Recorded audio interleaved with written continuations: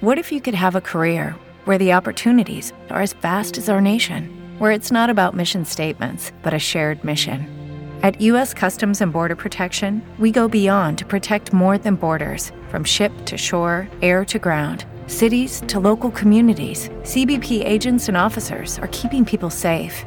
Join U.S. Customs and Border Protection and go beyond for something far greater than yourself. Learn more at cbp.gov/careers.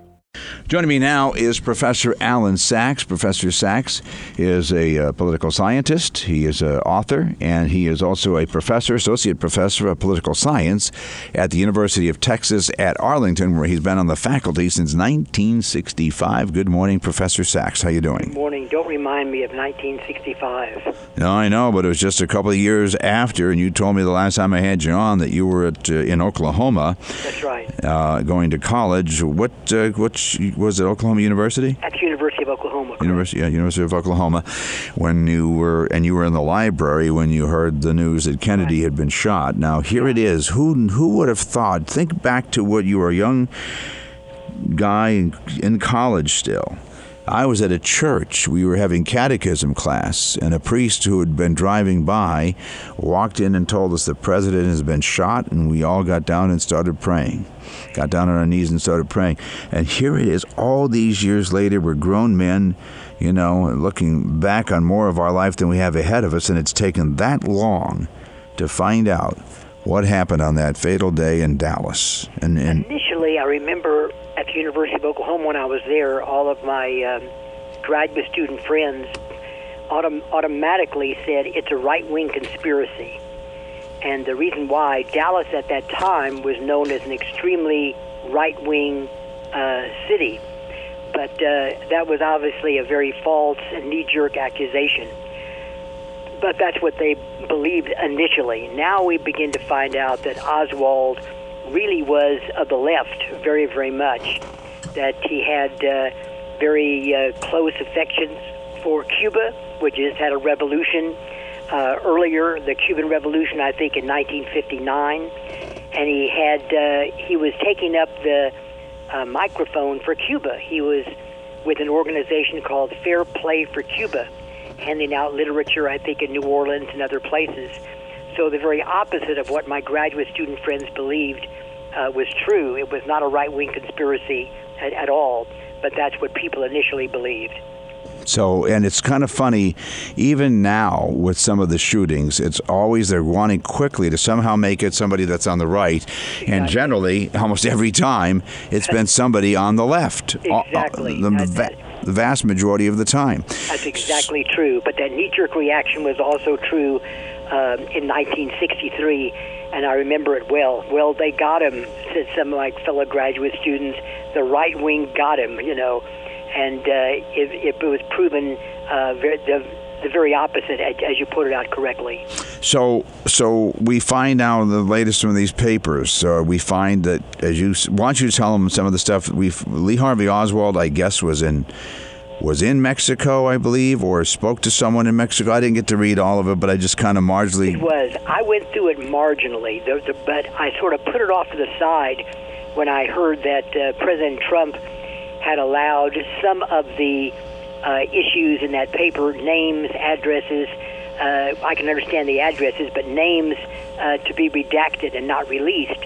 But I understand now he is allowing the release of those papers of everything, just a whole works book that was not done last week.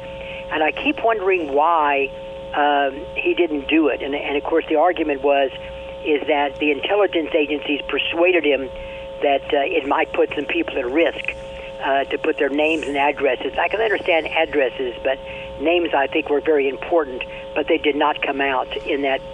So I just sort of pushed it off to the side and said, well, there's not going to be really anything new, because I've heard for years about Lee Harvey Oswald's trip to Mexico, all of the scenarios with him. 2 days before, nothing new. 2 days before he spoke to someone in Russia, yes?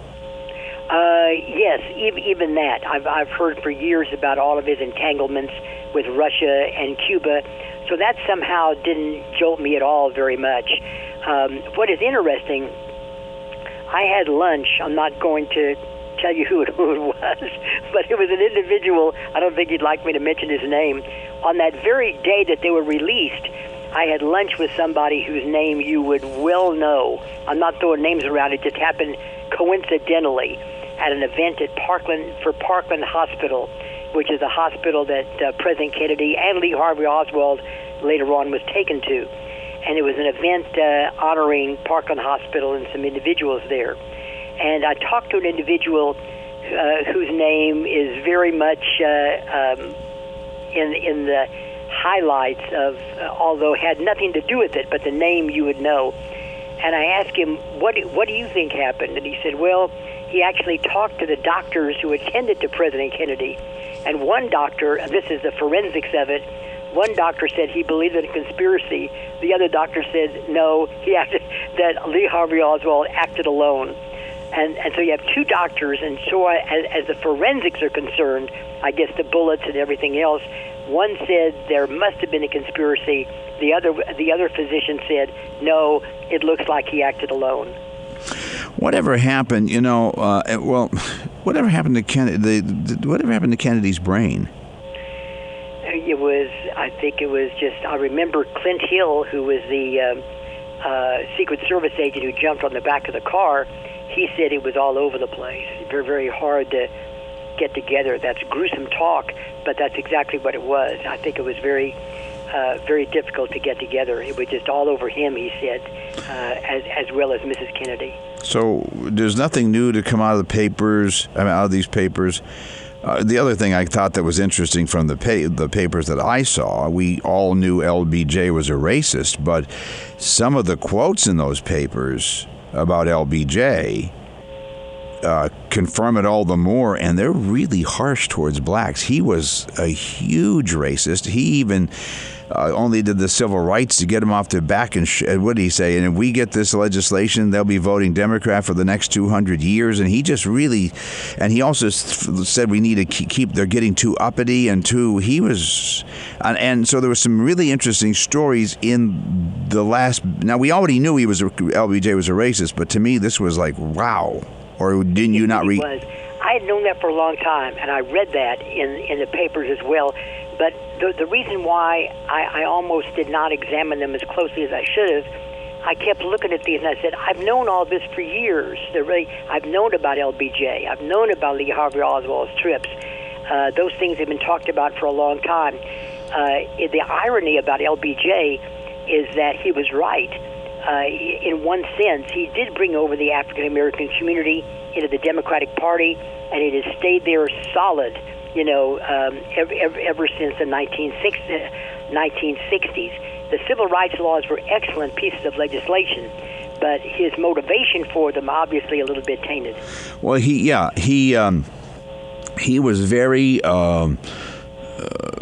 concerned about. I felt the way what I saw, I got the impression that he was fearful that the blacks were being so successful. Well, perhaps he may have changed his views when he got into the White House. It's difficult to know, but regardless, he is an icon among the African American community and among liberals and the civil rights community. Some years ago, after his death, at the LBJ Library in Austin, there was a big celebration of his civil rights achievements, and they obviously did not bring up any of his past discussions. By the way, I understand that you can hear him talking racist talk on the phone. He recorded so much of his conversations, and you can hear him. You can almost pull him up and hear him. And it's not good, Well, but go ahead. I'm sorry. Go ahead. But all that is forgotten. All that is pushed off to the side, and they don't worry about that. And so even if it pops up again in the in the report. What I find amazing, though, is this. So you have George Washington, whose name is being removed from pews, right? In Virginia. A guy who, was a good man who founded this country. You can talk about other people who were flawed, and yet LBJ, who truly was a racist, That's right. although he owned no slaves, he's hailed as a hero when he, to me, also further enslaved many blacks with these god-awful programs that don't really serve anybody any good, because if we were fighting a regular war, we would have declared that we lost 20 years ago. The war on poverty, we're getting our heads handed to us on a plate for all the money we're spending. You're exactly right. But in this day and age, I've been thinking about this the past couple of days especially, you're afraid to say anything. I mean, literally fearful of any word that might be taken by somebody in the wrong way. And it is a terrible situation we've gotten ourselves into. It is not only an Orwellian world, it's almost a world of, I don't know how to put it. I'm trying to phrase it correctly, that if you use a word incorrectly, you can end up in a very bad situation. And I think that's why a lot of people are very fearful of looking back at the LBJ years and talking about how maybe the Great Society backfired, that it did not achieve what it was supposed to achieve. In fact, it created many more ills than positives. But you got to be careful how you say that. Well, it's so funny because we have created the Tower of Babel, where we have a whole bunch of people coming here that have not. We said now there was the latest report from the government is there are 67 million people that do not speak English in their own homes. Then we have people who don't speak English because they've decided words have taken on false meanings. That's right. So when you're pro-choice, but you're really pro-choice to kill, so you're really not pro-choice. And somebody who's pro-life is anti-abortion, and they redefine words like the Employee Free Choice Act is really limiting employee free choice. So words have opposite meanings. They've just bastardized the language, and then they've told you can't use certain words. So we have created a Tower of Babel. Let's go into the Trump story today, and collusion and conspiracies. They're so quick to dismiss, and they continue to want to dismiss any JFK conspiracy or collusion, and yet you look at, for example, this one of the things in the files was J. Edgar Hoover is in there saying the public must believe that Lee Harvey Oswald acted alone, and he pretty much gave marching orders that this is what we're going to do. That part I read. and then Arlen Specter almost seeming to say, well, here's the conclusion. How do we reach it? That's right. And so you talk about collusion or conspiracy. Boy, I don't know about Trump and now, because you could certainly talk about collusion with the Democrats and the FBI, because if the FBI really needed those files from Hillary's server and they really thought they were corrupted by the Russians and Trump, why didn't they turn them over? But forget that. Let's talk about back then, which is still current. Why did they colluded on this assassination? The government colluded with marching orders from someone that people must believe Lee Harvey Oswald acted alone. I'm trying to put a different spin on it, and maybe it's because I want to. It's not that the facts are with me. I want to. And that is, it's too dangerous to do anything else. That you have to believe, and I'm not saying there was a conspiracy in any way, but even if there was, maybe their intentions were not all evil. They wanted the American public to rally around together. They wanted a society that could continue to move on. They did not want a lot of chaos in the streets, and that's why they did it. So even though there may have been a collusion, their intentions were probably good. That's the spin that I've always put on it. They may have wanted a particular conclusion and did everything to get to that conclusion, but it's not because of any ulterior motive. But I think you're, I think you're stretching it. You see where I'm coming from. I do see where you're coming from, but you're just as much of a stretch on that as somebody would be that's saying that LBJ did it. I mean, like Roger Stone said, the case against LBJ, and people say, well, that's a stretch. Well, to me, it's a stretch that Lee Harvey Oswald acted alone. We do know, and this wasn't in the papers. I skimmed over all the papers, but didn't read a lot of them very thoroughly. When I looked at some of them, I said, I know this, I know this, I know this, I've heard of this. But LBJ, after the assassination, from other anecdotal information, was very fearful that they were coming after him as well. He was very scared of that. And it makes me think that he was not involved in any way directly. He was very fearful they were coming after him. He wanted to get on Air Force One very quickly, get back on that plane, and get back to Washington as soon as you can. And when LBJ was afraid they were coming after him, who did he think they were? Well, he didn't know.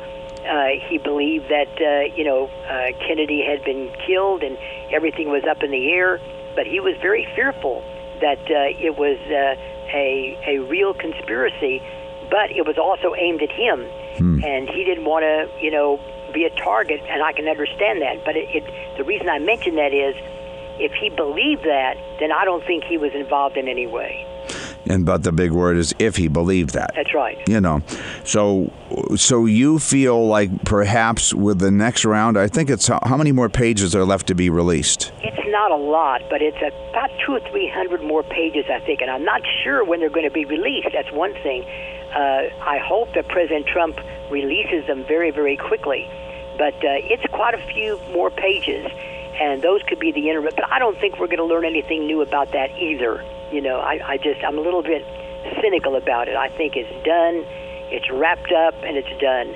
And maybe a person can say that's the way they wanted it. Wrap it up, put it away. Yeah, I just look at did they really change the parade route that day? Did he really make a last-minute decision to not have the top on? Are those really true stories? I think they are. I think they are true stories. So, you get, it just seems, I don't know. It's hard to believe. And maybe it's because as Americans, we don't want to believe. That's it. I'm one of them. I don't want to believe it. I have such trust in the country, and maybe it's misguided and misdirected. I have such trust in the country. I don't want to believe that anything like this really happened and that the government was a party to it. I just don't want to believe it whatsoever. Although there was a gentleman at my university, I forgot his name, he just died recently, and he was a conspiracy theory from the start and became very well known for his conspiratorial theories and wrote quite a bit about it. And I was not part of that whatsoever. Yeah, and then you get the fact that some people have been able to say they've been able to recreate the shooting by Oswald, and others say the other marksmen said they couldn't recreate it, and so it was impossible for him to act alone. Then there's still all the eyewitnesses, and maybe they'll never change our minds because the evidence is gone. The evidence is gone. Lee Harvey Oswald was conveniently killed. And that seems strange that he was assassinated. That doesn't seem random. But suppose so the whole thing is just it is as bizarre as you make it out. There's no question about that. But I've always believed that history though is so messy that maybe that's the explanation. History is messy, and we try to straighten it out with some kind of a theory, but the theory just does not fit the messiness of life. Professor Allan Saxe, thank you so much, sir.